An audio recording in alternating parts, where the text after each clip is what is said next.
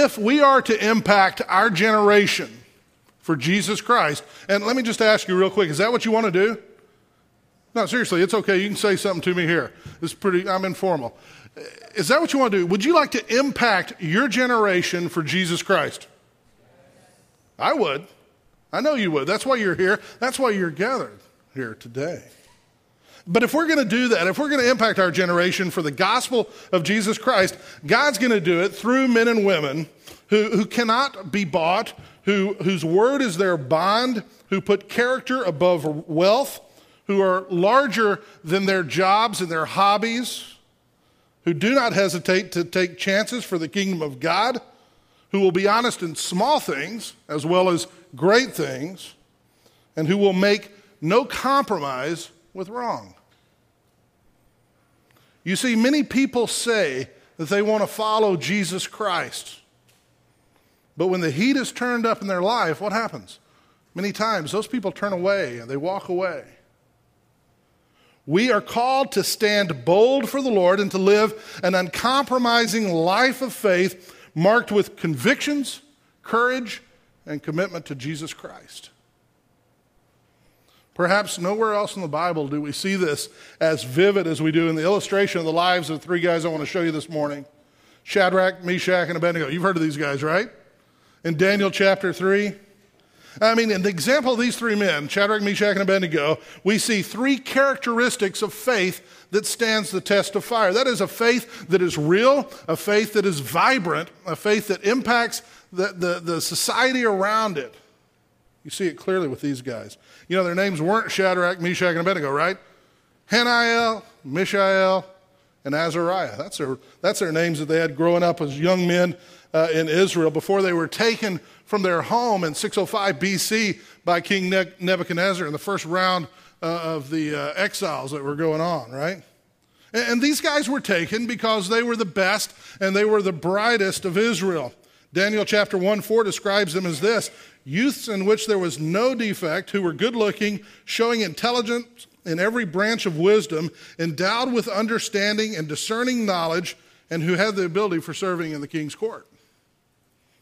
Nebuchadnezzar took these kids and he indoctrinated them in the Babylonian ways as best as he could. He taught them their literature. He taught them their ways. He made them speak their language. He even tried to make them change their diet, right? He even changed their names to Shadrach, Meshach, and Abednego. But even through all of that, these guys can still stand as a marvelous example for us today of people whose faith could stand the test of fire. So I'd like to look at a great event from their lives and think about these three characteristics this morning. And I want to do that for a purpose, okay? It's not just to go back and say, wow, wasn't that a cool story? Wasn't that great? Weren't those guys something special? I want you to see not so much Shadrach, Meshach, and Abednego, but I want you to see their God, right? And see, as you look at their God, the things that help them to connect in such a way that they live their lives as men who stood with great faith in the middle of an opportunity of great persecution. Three components, three characteristics. Number one, you've got this on your outline. Faith that stands the test of fire has convictions. We see that in verses 1 through 12 here. We live in a convictionless society, pretty much, right? George Gallup, he did his little book. He polled people the day America told the truth. And he asked them a question. He said, if I were to give you $10 million, what would you be willing to do for $10 million? And the results were somewhat amazing to me in the sense that people would give up just about anything for money. 25% of the people polled said they would abandon their families tomorrow for $10 million. 25%, 1 in 4. 25% of them said they would abandon the church. That one's probably not as surprising to me as the other, because a lot of churches, there's not a lot to them, right? 23%, almost 1 in 4, would become a prostitute for 1 week for $10 million. And 7% said they'd be willing to kill somebody for $10 million. That's 1 in what, 14? 15? And if they took it down to 5 million, the results were the same. If they offered 3 million, the results were the same. You see, the deal was people had their idol of money, and they were willing to put anything at the feet of it. their families, their religion, even other people's lives. And we live in a society where everything is relative and anything is okay as long as you don't hurt anybody, right? And we kind of expect the world to be like that. But folks, this is not just the world. Many so-called Christians are indistinguishable on these items from non-Christians. Gallup found in that poll that people who attend church who did that regularly were virtually as likely as non-Christians to behave unethically. Many are often convictionless. People ask the question, is it right or wrong according to the law? Is it right or wrong according to the people around me? Rather than is it right or wrong in God's eyes? That's a whole different question. Because of this, the church has a real problem because our witness is virtually non-existent anymore because we're indistinguishable from the world around us. That is not God's design. That is not what it means to be a new creation. If any man is in Christ, he is a new creation, right? Old things pass away, behold, all things become new. We should be asking, what does God think about my life? What does God think about my decisions that I must make today? And how should I respond? You see, Shadrach, Meshach, and Abednego did not develop all of a sudden, when they were on the plain of Dura outside of Babylon in our story today, they didn't just all of a sudden develop integrity. You know, it was not a knee-jerk reaction, a spur-of-the-moment decision. You see, before the test comes, you must be prepared, right? If you went to school, before you took a test, you didn't just, most of the time, we had a few times we did this, didn't we? That's a place for an amen, where we go into the test and it was like, man, I didn't really prepare for this test. That's a good feeling, isn't it? And in life, by the grace of God, sometimes that even works in our Christian walk, although it's not the design. But the good plan is, before the test comes, you prepare. And that's what we see in the example of these three young men. Before they came to their test, they had committed themselves to lining up with God's word without compromise. You see, Shadrach, Meshach, and Abednego were deeply rooted in God's word. And let me suggest to you that I believe that's important for us as well. That we need to know the Word of God. We need to be in the Word of God, regularly being saturated with the Word of God so that we know what God has to say, what His truth is, right? And line ourselves up with that. So they knew the Word of God. They knew things like Exodus 20, verses 3 and 4, where it says, you will have no other gods before me. You're not to make for yourself a carved image or the likeness of anything that is in heaven above or on the earth beneath or in the water under the earth. They knew Psalm 31:6. I've hated those who regard useless idols, but I trust in the Lord. So when they came to an opportunity to bow down to an idol, it was a no-brainer. They knew what God had to say on this issue, right? Because they had been in the Word of God. They were prepared. They didn't come to that moment, and in the heat of the moment, with all the pressure coming in on them, all of a sudden just try to figure out, I wonder what I should do in this. They knew. So they were rooted in God's word. Secondly, and we'll see this as we continue to look at this story, Shadrach, Meshach, and Abednego were committed to being obedient to God's word without wavering. It wasn't just that they knew the word, but they were committed to being obedient to the word of God. Nothing can weaken a man's conviction faster than sin in his life because it gives Satan a place to accuse him, and it makes rationalization and compartmentalization and compromise easier. And people say things, well, just one more time, it won't hurt. Conversely, nothing can strengthen a man's conviction more than obedience. It gives God the opportunity to show himself faithful and makes standing firm easier because you've been there before and we've seen how God works through it. So let's look at Shadrach, Meshach, and Abednego. You got your Bibles open? Daniel chapter 3. I'm reading now the New American Standard. And let's see how all this fleshes out in their lives. Verse 1. Nebuchadnezzar the king made an image of gold, the height of which was 60 cubits and its width 6 cubits. And he set it up on the plain of Dura in the province of Babylon. Okay, you know who Nebuchadnezzar is. You know about this guy. This guy was a powerful world leader, right? Okay, this guy was like the Michael Jordan of world leaders. I mean, 40 years he ruled, and get this, he never once lost a battle. Never. 40 years. That's a pretty good record, wouldn't you say? And so it's him that's bringing this together. It's him that's making the demands. It's him that's going to have this event that Shadrach, Meshach, and Abednego need to go to. And what he's doing is he's setting up an image of gold in the middle of the desert on the plain of Dura near Babylon. You remember in Daniel chapter 2 that Nebuchadnezzar had a dream, right? And I can imagine how this went for Nebuchadnezzar. He hears the dream's interpreted. You remember the feet are iron and clay, and then all the way up iron, and then getting more and more valuable till he got to the head, and the head was gold, right? And remember the interpretation of the dream? Hey, by the way, Nebuchadnezzar, you are the head of gold. And I can imagine Nebuchadnezzar, with all his pride and all that kind of stuff, going back and going, I'm the head of gold. Why not be the whole thing of gold? Let me make this statue. 60 cubits tall, that's 90 feet to you and me. Must have not had any zoning out there. To give you a little comparison, this is something my neighbor would probably put in his yard. To give you a little comparison, the Statue of Liberty is 110 feet from hill to head, okay? Or 111 feet. So you get kind of the sense of scale here. He puts this monster thing up in the desert, 6 miles southeast of Babylonia, okay? Babylon, which is about 50 miles from modern-day Baghdad. So far, that's not a big deal. It really isn't. Pagans put up idols all the time. For Shadrach, Meshach, and Abednego, this is what you expect of the world, right? Verse 2. Then Nebuchadnezzar the king sent word to assemble the satraps, the prefects, the governors, the counselors, the treasurers, the judges, the magistrates, and all the rulers of the provinces to come up to the dedication of the image that Nebuchadnezzar the king had set up. Now it's starting to get shaky because Shadrach, Meshach, and Abednego, if you remember from Daniel chapter 2, are part of that group. And so they've got to come up because they're administrators over Babylon. But you know what? Just going is not a big deal. I mean, I can go to Utah and go to the Mormon Tabernacle and tour the church there, and it doesn't make me a Mormon, right? So maybe that's not a big deal. Verse 3.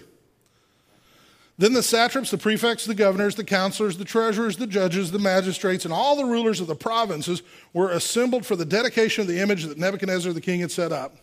And they stood before the image that Nebuchadnezzar had set up. So here it was, the A-list people, right? This is like Oscar night. All the beautiful people are gathered together here. In verse 4, a herald gets up. Look at it. The herald loudly proclaimed, "To you the command is given, O peoples, nations, and men of every language, that at the moment you hear the sound of the horn, flute, lyre, trigon, psaltery, bagpipe, and all kinds of music." I'm not sure bagpipe's a good translation of the Aramaic there, by the way, unless there were some Scottish folk out there. But when you hear the music anyway, you're going to fall down and you're to worship the golden image that Nebuchadnezzar the king has set up. But, and this is a big one here, whoever does not fall down and worship shall be immediately cast into the midst of a furnace, not just any furnace, but a furnace of blazing fire, which is really what a furnace should be, right? So the paid guy gets up, he makes the statement, he says, everybody, people, all nations, tongues, tribes, all that kind of stuff, all you guys are going to come down here, and you have to fall down and worship. Now, we have the problem for Shadrach, Meshach, and Abednego. Because they know that their worship belongs only to one, right? To God, the Most High, to Yahweh. But whoever does not fall down and worship immediately, and I like to think that the furnace about that time goes, with a little bit of extra flame just to make the emphasis, right? They'll immediately be thrown in the fire furnace. So the plot thickens. Here's Shadrach, Meshach, and Abednego, and they're going, hey, I know my convictions, but what do I do? By the way, this king means this. Jeremiah chapter 29, verse 22, there's already a history where this guy has burned 2 guys to death already. Ahab and Zedekiah. So this is not like, he doesn't really mean that. This is real. So the choice is at hand, and we find ourselves in choices that maybe don't seem that obvious to us at the time, but if we're walking by the grace of God and the Spirit, then we see that these things all the time in our life where we're being asked to compromise God's word, don't we? And the choice is the same for us, where we like them, they could have rationalized it, right? Just say, kind of like Naaman. Do you remember Naaman? Healed of leprosy. We all know that part about Naaman, right? He after declaring Yahweh as God, By the time you get to 2 Kings 5:18, he says this, "In the matter, may the Lord pardon your servant." He's saying, "Will the Lord please forgive me? Because when my master goes up to the house of Rimmon to worship there, and he leans on my hand, and I bow myself in the house of Rimmon," that's an idol, right? "When I bow myself in the house of Rimmon, the Lord pardon me for that, please, because I'm going to be in there pretending to worship." So he could have rationalized it, right? Or they could. The other option is this. You could stand firm. That's the last one we try to go to sometime. You see, they knew Deuteronomy 4 says that our Lord, our God, is a consuming fire, right? So, which fire do you want to be facing? It's hard to go against the crowd, isn't it? I mean, does anybody struggle with that in here? I do sometimes, right? You like to be liked? I like to be liked. But I'm telling you, folks, there are times that we need to stand out and be different, even if it costs us the admiration of others or whatever, right? A job, finances. We need to stand firm for the truth of God when the truth of God is being threatened to be compromised or calling us to that end. Because all the rest of that stuff changes. Friends come and go, jobs come and go, all that kind of stuff. But there is one true Lord, isn't there, who's the same yesterday, today, and forever. I mean, I think about when I was a kid. I look around at kids. This always cracks me up because now I'm an old man, right? Kind of old. And so I look around and it's kind of like I'm hearing my dad in my ears when looking at maybe fashion or something like that. Remember that there was a little trend a few years ago where people wore their pants, do you remember this? Backwards? That may have been before even some of you guys' time. They actually put their pants on. You know what I'm talking about? Backwards. Do you see people doing that anymore? Did you do that? You don't have to answer that. This isn't a court of law. Yeah. My day, we wore like leisure suits, puka shells, things like that. I don't know. Maybe that's all back now. I don't know. But anyway, those trends came and go, man. And I got pictures of me in 8th grade looking like the biggest geek on earth because of the way I was dressed, right? Because I caved to whatever the pressures were of the time. Now, that's a silly little thing. But when we come to the Word of God, and God who sent His Son to save our souls says, this is the way that your life works best. I made you. I designed you. This is what it should look like. Is that a big deal? You bet it's a big deal. So we need to learn to stand firm. And that's what we find Shadrach, Meshach, and Abednego. Look at verse 7 doing. Therefore, at that time, when all the people heard the sound of the horn, flute, lyre, trigon, psaltery, bagpipe, and all kinds of music, all the peoples, nations, and men of every language fell down and worshiped the golden image that Nebuchadnezzar the king had set up. Except for 3, our text tells us. So you imagine the picture. All these people gathered together in their most beautiful attire, in their offices, in their uniforms of state. And the music begins to play with this big gold statue gleaming in the desert sun. And when the orchestra begins to play, everybody, fine clothes and all, buries their collective faces in the dust to worship something somebody dug out of the ground and melted and shaped. And you can just imagine the whole group going out, and just like a little collective dust pile going out from the, little from everybody, just the force of all the people going down. And then you stand back, and there's 4 things standing up. You got a big gold statue in the front, and you got 3 men. 3 guys. 3 men who said, I will serve the Lord my God with all my heart, with all my soul, with all my mind, and with all my strength. 3 men, 3 godly men, 3 men who chose to glorify the Most High God rather than to protect their own necks. These were 3 men with convictions. And it just makes me cry out as I love the church and I love my God.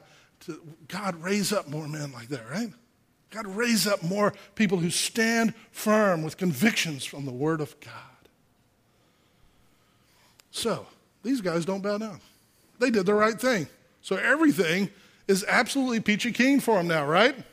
Right? Isn't that what we learned? That if we do what God says, it's always perfect, right? Isn't that what the Bible teaches? I hope you know the answer to that question, right? No. They teach that some of these places even nearby here, right? But that's not true. Sometimes it's in the end, ultimately, is it peachy keen? You bet it is. But in this world, sometimes it's pretty rough when you follow Christ. That's what the Bible teaches. Biblically speaking, it's inevitable that a Christian will be tried by fire. Inevitable. If you're a child of God, you will be thrust into the fiery furnace at some point. So get ready.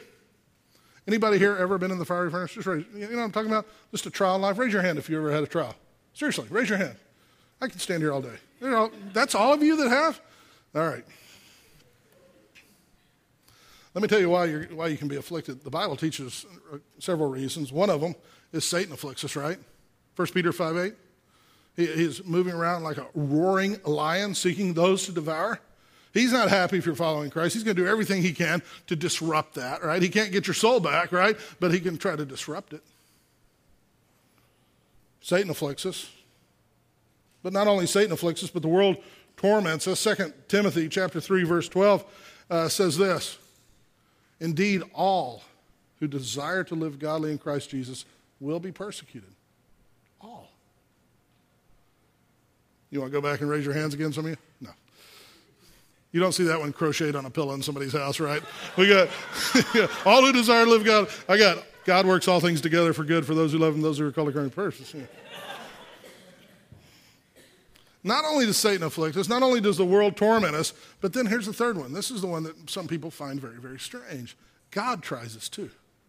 God tests us for discipline and for refining. Hebrews chapter 12, verses 6 through 8 says, "Those whom the Lord loves, he disciplines, and he," get this, "scourges," that's a strong word, by the way, "every son whom he receives. It is for discipline that you endure, for God deals with you as with sons. For what son is there whom his father does not discipline? But if you're without discipline, of which you have all, again, become partakers, then you are illegitimate children and not sons." So we will be tried by fire.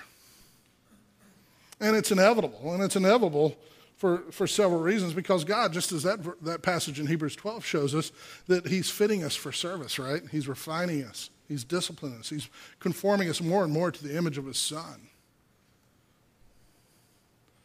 He's purifying us. You know, Paul, who wrote a great part of the New Testament, knew a little bit about troubles, knew a little bit about trials. And in Romans chapter 5, verses 3 and 4, he says this, "Not only this, but we exult in our tribulations." I mean, I'm fired up that I'm in a tribulation right now. That's a hard one, right? That's some Christian maturity there. Because I face tribulations, and it's hard for me to go, I really exult in that. And I have to come back around and remind myself of the great biblical overarching truths. So then I can start to rejoice, because then I understand he's maturing me and he's shaping me and molding me, you see? But my first reaction is, oh no, why is this happening, you know? But Paul says, we exult in our tribulations, knowing that tribulation, here's why. Again, it's his theology, isn't it? Tribulation brings about perseverance, and perseverance brings about proven character, and proven character brings about hope. Do you want perseverance? Yes. Do you want proven character? You bet. Do you want to have a great hope? Absolutely. We exalt in our tribulations because that's part of what God uses to purify us and build those things up in us. Sometimes we're tried in order to be chastened, right? There are impurities in our life that need to be changed. There are things that do not reflect our Lord Jesus Christ, and so God works on us. But take joy in that as well. Because what kind of things, I mean, you think about it. If you were to go outside, and in the parking lot out there, you find two rocks.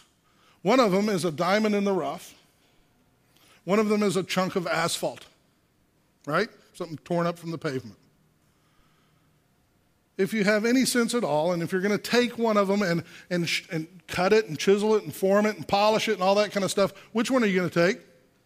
The diamond in the rough. You never see anybody getting a piece of asphalt and going, I'm going to make this, make a necklace out of it, a brooch or whatever, right? You just don't see that. Because God looks at you, he says, I've made him, he is mine. I see him for who he is, and he begins to work on us and shape us so that the world can see us for whom he has made us.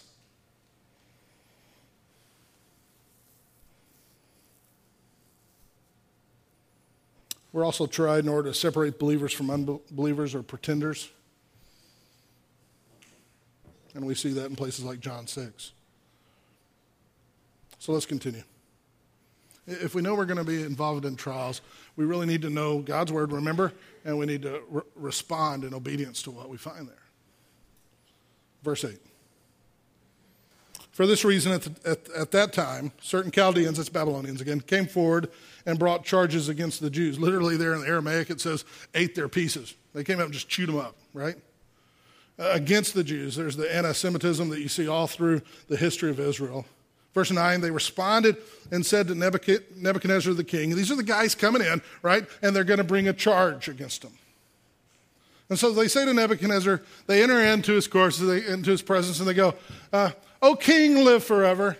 Right? You can kind of see they're polishing him up already, right? Sweetly approaching the king. Verse 10, you, and in the Aramaic, it's emphatic there, like they're saying, you yourself, king. You yourself, O king, have made a decree. It's you that made it. That every man who hears the sound of the horn, flute, lyre, trigon, psaltery, and bagpipe, and all kinds of music is to fall down and to worship the golden image. Right, king? You remember you made that. But, and king, do you remember this part?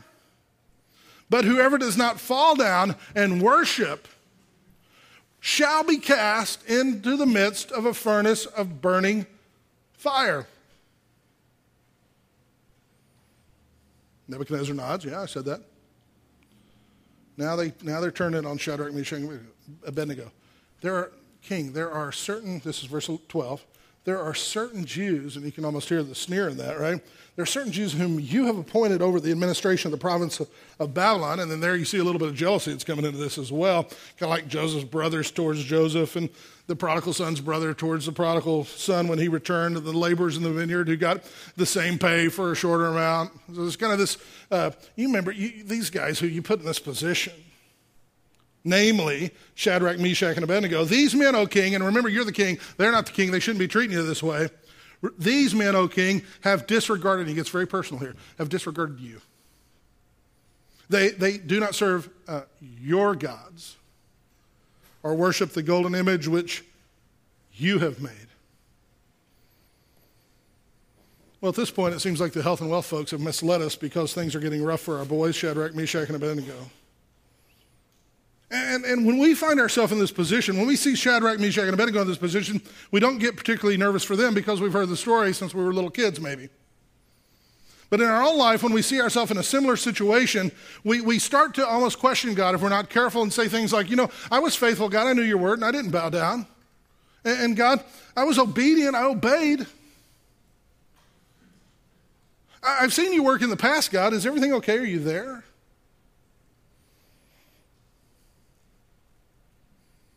Shadrach, Meshach, and Abednego find themselves accused and in a sticky situation because of their conviction. And when we began, I asked you if you want to have an impact on your generation, and this is really where the rubber hits the road. Shadrach, Meshach, and Abednego had an impact. I mean, you remember their names, right? Shadrach, Meshach, and Abednego. And we go back to the story for times like this. How many other people at that meeting where they got together and bowed down, can you remember their names other than Nebuchadnezzar? The people who just said, I'm going down. If you want to have an impact, then you have to have these kind of convictions, right? This is how God uses you to the max. So if you want to have a life with convictions, let me just give you a couple things here. Number one, prepare before the test comes. Okay? Again, study the Word of God. Know the Word of God.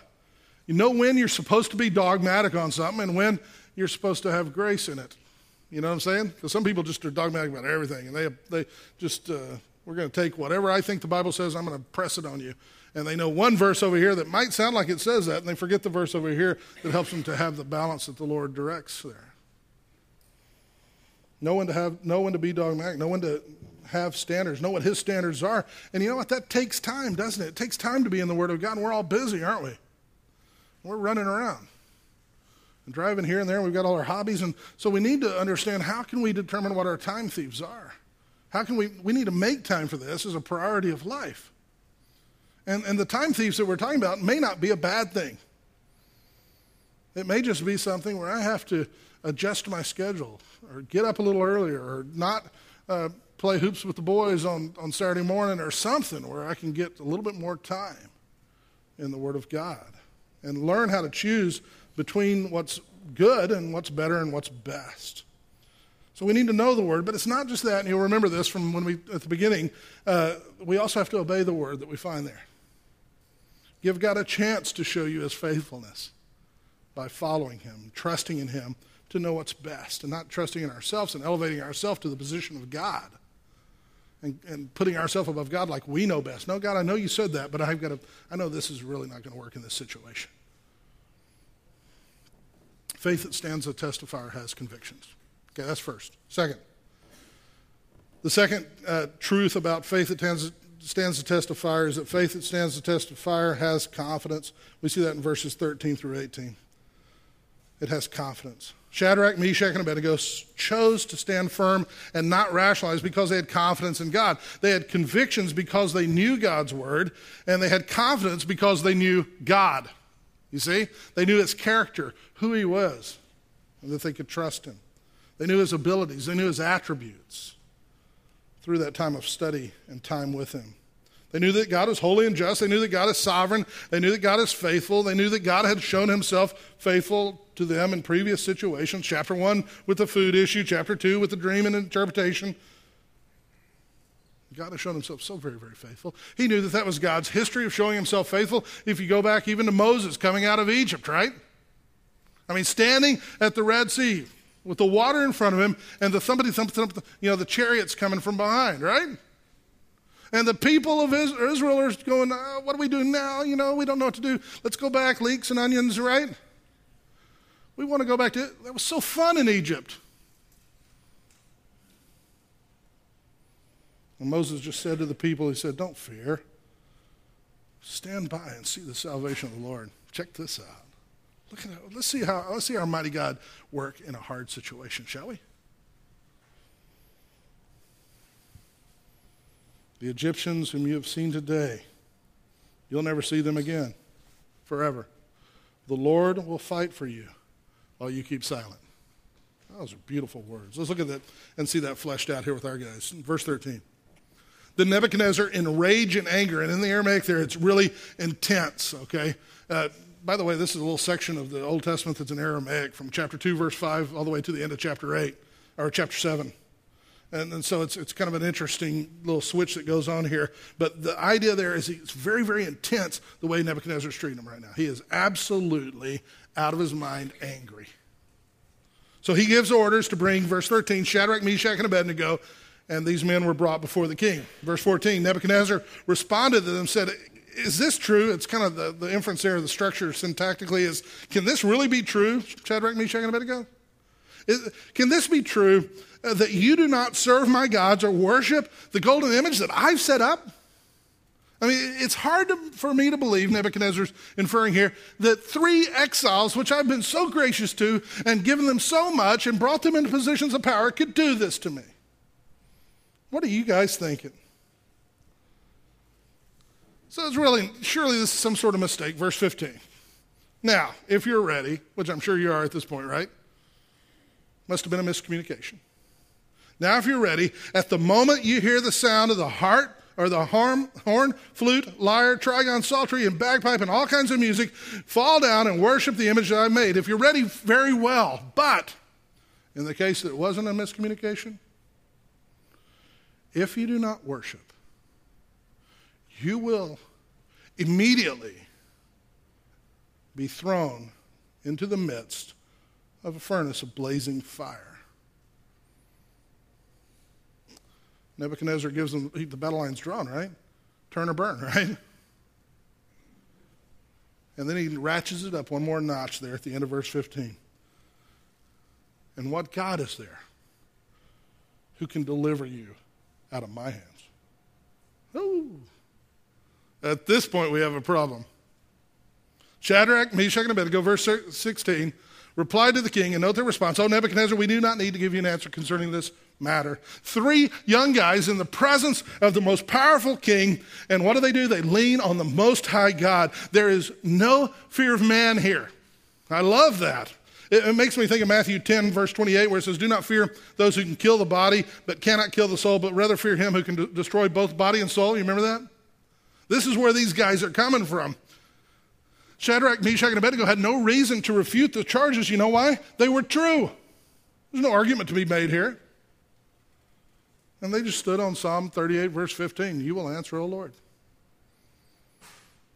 Look at their response. Verse 17. If it be so, our God, whom we serve, is able to deliver us from the furnace of blazing fire. And he'll deliver us out of your hand, O king.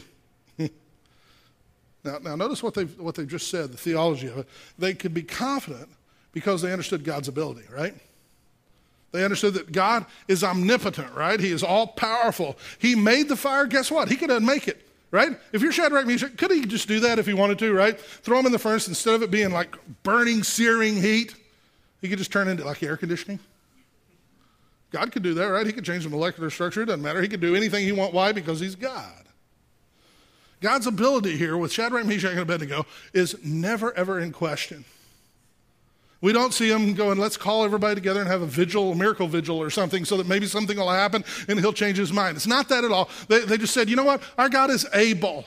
They're talking like Ephesians 3:20, you know, he's able to do exceeding abundant beyond all that we can ask or think. And so if he chooses to do that, which he can, that's great.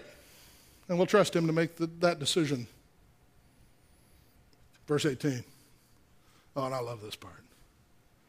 But, and when you see that word in Scripture, let your little ears perk up, right? Because the hinge is turning on the door, right? It's swinging from one way to, but even if he does not, that is, even if he does not exercise his ability to do that, let it be known to you, O king. And I don't think they're being disrespectful there. They're just being straightforward. It's confidence. Let it be known to you, O king, that we are not going to serve your gods or worship the golden image that you set up.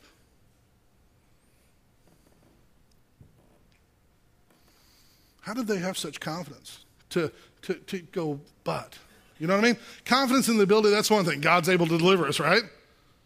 But the confidence that says even if he doesn't want to deliver us for whatever reason, I'm still standing in confidence. How do they have that confidence?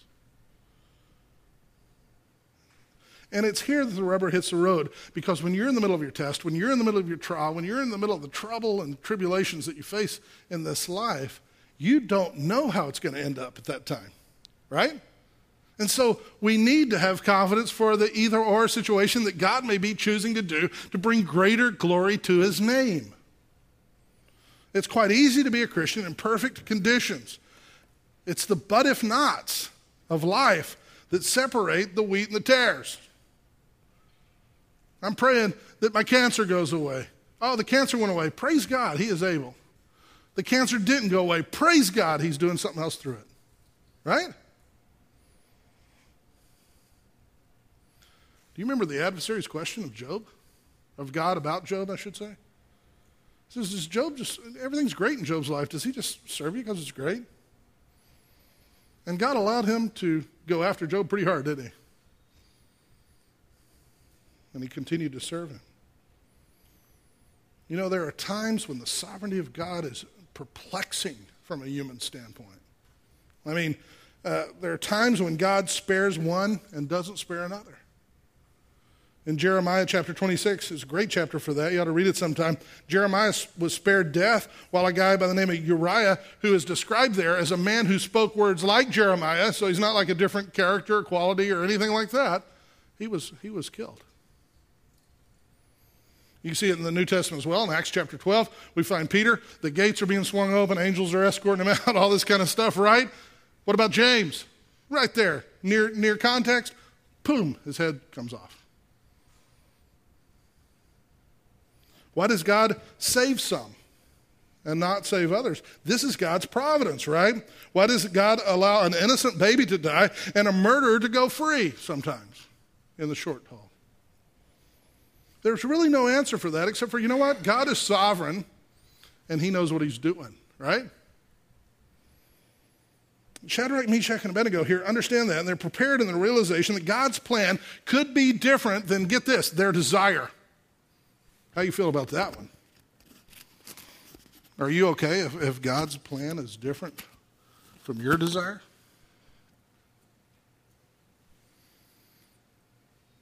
You see, it's at those points that you're exhibiting a full trust in God, that his plan is better than my plan. And like Job, though he slay me, yet I will, right? I'll stand, I'll stay, I'll put my faith in him. I'll trust him. That's true faith. And one thing we need to learn, especially here in America, I think, is it's not ultimately about us. God uses these things to better us, but it is ultimately about him to show his glory. So we stand on biblical convictions with confidence, knowing God is working to glorify his name, which is really the true believer's goal. Number 3, faith that stands the test of fire is committed. We see that in the verses 19 and following. It doesn't just have convictions, it doesn't just have confidence, but it's also committed. Shadrach, Meshach knew the word of God, which built convictions. They knew God, which gave them courageous confidence, and they knew God had a plan, and they trusted him to do what was best in his perfect plan, which enabled them to be committed no matter what. And you see this all through the word of God, don't you? It's modeled by guys like Job, though he slay me, I mentioned earlier, or Jesus, not my will, but yours. And the ultimate question comes down for you and I is, would we follow God's plan for our life if it doesn't match up with our plan for our life? Verse 19. Nebuchadnezzar, after hearing their answer, was filled with wrath. His facial expression was altered toward Shadrach, Meshach, and Abednego. This is not a good thing for them. He's the most powerful guy in the world, and he's vicious right now. And a man with no power who's in full rage, that's a scary thing. I don't know if you've ever seen that. Even a little guy or whatever that's just absolutely just enraged, they can do a lot of damage. But here you have a man with all the power at his fingertips, worldly speaking. He answered by giving orders to heat the furnace 7 times more than it was usually heated. And he got the furnace superheated to match his own heat. He commanded certain valiant warriors who were in his army to tie up Shadrach, Meshach, and Abednego in order to cast them into the furnace of blazing fire. Now, the furnace is a little bit like a Coke bottle shape, okay? Most people believe it's kind of a cylinder that narrows and has a place where you put things in at the top, to feed the fire, to put the gold above it, that kind of stuff, to take the dross off, all that kind of stuff. So there'd be a ramp kind of built up to this thing. And this is the picture of what's going on here. So these guys, Shadrach, Meshach, and Abednego, were tied up in their trousers, their coats, their caps, and their other clothes, and were cast in the middle of the furnace of blazing fire. And for this reason, because the king's command was so urgent, and the furnace had been made so hot, the flame of the fire slew those men who carried Shadrach, Meshach, and Abednego up. Okay, so this is how hot it is. The guys who are kind of pushing them up the ramp, so to speak, and pushing them in, those guys get consumed by the fire. This is real fire, right? But, there's that word again, verse 23. These 3 men, Shadrach, Meshach, and Abednego, fell into the midst of the furnace of blazing fire, still tied up. They went in the top, right? Fell into, and they were still tied up. In other words, the trousers, all that stuff wouldn't burn off. At this point, Nebuchadnezzar gets a little awakening, so to speak. Verse 24. Then Nebuchadnezzar the king was astounded.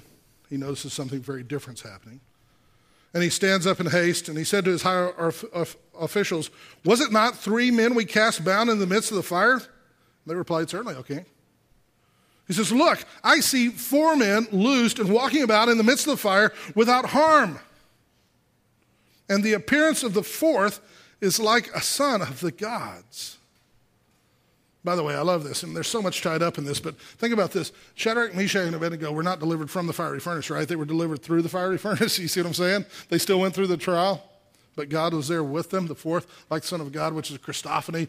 Most theologians believe the pre-incarnate Christ. And here he is. Here's God providing comfort in the time of afflictions.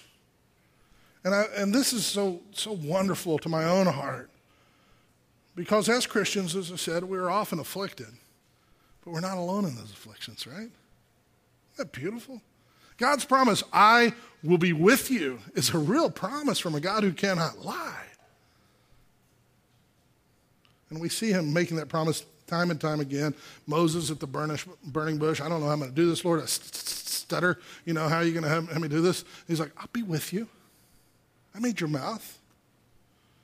Isaiah 43, when Israel's in the midst of their affliction, he says, you know what? When you pass through the waters, I'm going to be with you. The rivers will never overtake you because what? I'm going to be with you. He even says, when you go through the fire, you'll not be scorched, nor will you be burned. Because I'm with you. Psalm 23, even though we walk through the valley of the shadow of death, he's with us, right? Isn't that great? Matthew 28, verse 20, believers are told throughout their entire ministry, as you go to bring the gospel to a lost and dying world and make disciples, hey, guess what? The God of all power says, I'll be with you. What a comfort this is to you and I, as it was to Shadrach, Meshach, and Abednego. Look at verse 26. Then Nebuchadnezzar came to the door of the furnace of blazing fire, and he responded and said, and notice change of attitude here. He says, Shadrach, Meshach, and Abednego, come out, you servants of the Most High God. Not, what God is there anymore that can deliver you? Well, come on out, servants of the Most High God. And come here. And Shadrach, Meshach, and Abednego came out of the midst of the fire. And the satraps and the prefects and the governors and the king's high officials gathered around and saw in regard to these men that the fire, check this out, had had no effect on the bodies of the men, zero effect. Their hair of their head was not even singed. Their trousers were not damaged. They didn't even have the smell of fire upon them, not even the smell. I love these guys. You know, at the plane, they didn't kneel. When they faced the pressure, they didn't reel. And even when you put them in the fire, they didn't grill. Nebuchadnezzar responded and said, Blessed be the God of Shadrach, Meshach, and Abednego, who has sent his angel and delivered his servants who put their trust in him, violating the king's command and yielded up their bodies so as not to serve or worship any god except their own God. Therefore, I make a decree that any people, nation, or tongue, does that sound familiar, that speaks anything offensive against the God of Shadrach, Meshach, and Abednego shall be torn limb from limb, and their houses reduced to a rubbish heap. Literally in Aramaic, it's a public toilet, a dung heap. He's still got a little of him old self sitting there, doesn't he? Inasmuch as there is no other God who is able to deliver in this way. Then the king caused Shadrach, Meshach, and Abednego to prosper in the land of Babylon. I love a happy ending. You know, Shadrach, Meshach, and Abednego would never have been able to make it without God stepping in, right? Without God delivering them from that fiery furnace. They weren't alone in that fiery furnace. They had a redeemer, a deliverer who was there, the one that Job waited for, saying, I know that my Redeemer lives. And it's just, I'm just waiting.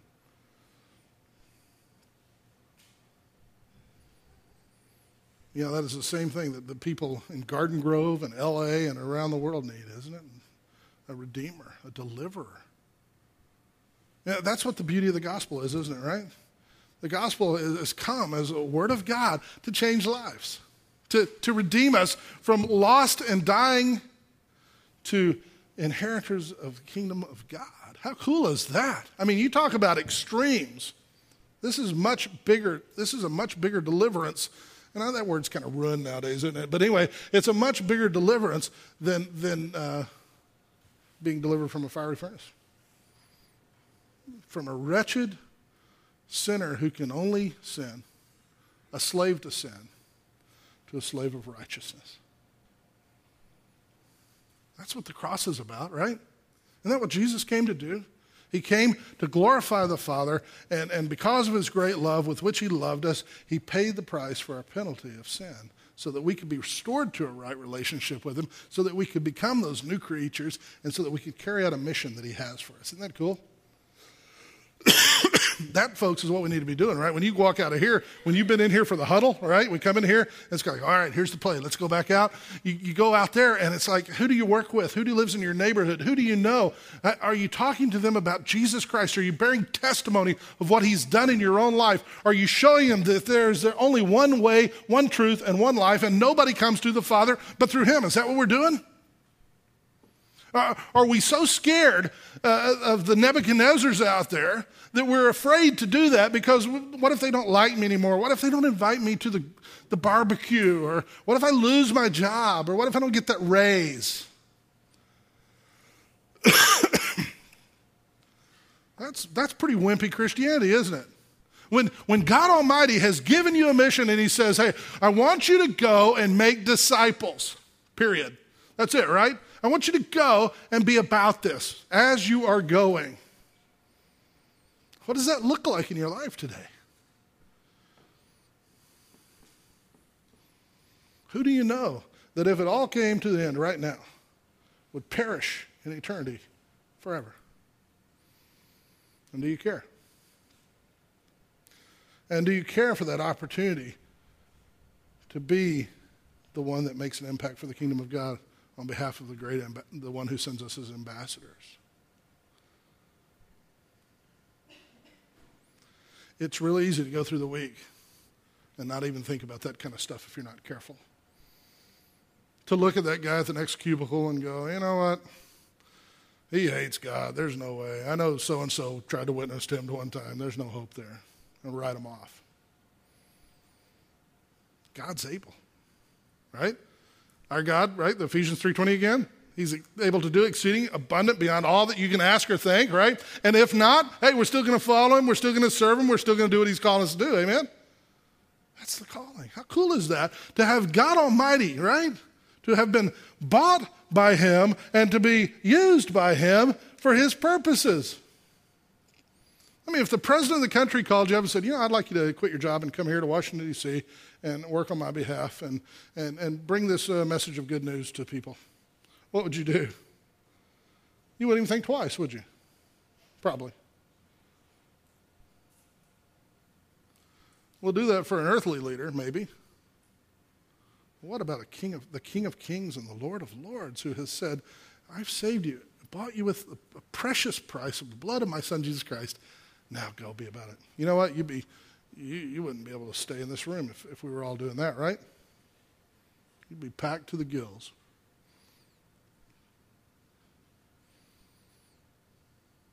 Our God is able. Our God is a deliverer.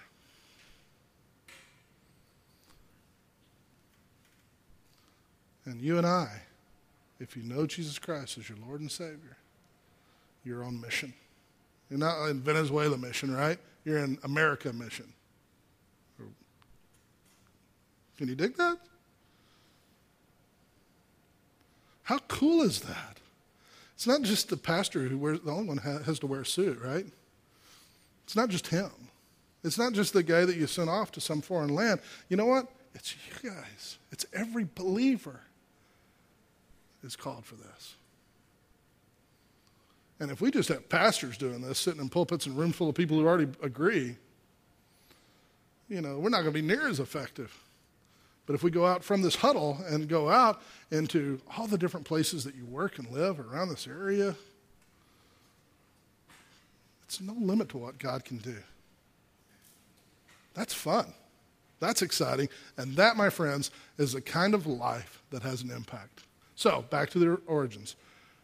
Do you want to have an impact? We serve a mighty God who is able to deliver. Will you follow him and just do what he says? Because you love him. Because you want to, not out of Pastor Dave's guilt trip sermon or something like that, right? Just because you love him. Let's pray. Father, we are so grateful to you this morning as we've looked at the story of Shadrach, Meshach, and Abednego and just the power that you've shown in delivering them from a fiery furnace, Lord, but we are reminded that the power that you show in delivering each one of us from the fires of damnation is much greater. And so, Father, I pray that each one of us here would stand and measure up to what we've looked at in these men's lives. That our faith would have convictions, that we wouldn't bend under the slightest pressure, that we'd be confident in our Creator. Confident even when things look like we're going against some terrible odds. And Lord, that we would be committed to you for whatever plans you have for us. If it's missions, ministry, a fiery furnace, martyrdom, anything you want, Father. Lord, I pray that if there are those here who don't know you in the way that I've described, that they don't have a relationship with you through Jesus Christ, Lord, that even today you would quicken them, that you would draw them to yourself, that they would realize their sin and need of a Savior. And Father, that by your grace they could be saved and have a life that impacts the world around them. Lord, we pray this in your Son's name and by your grace. Amen.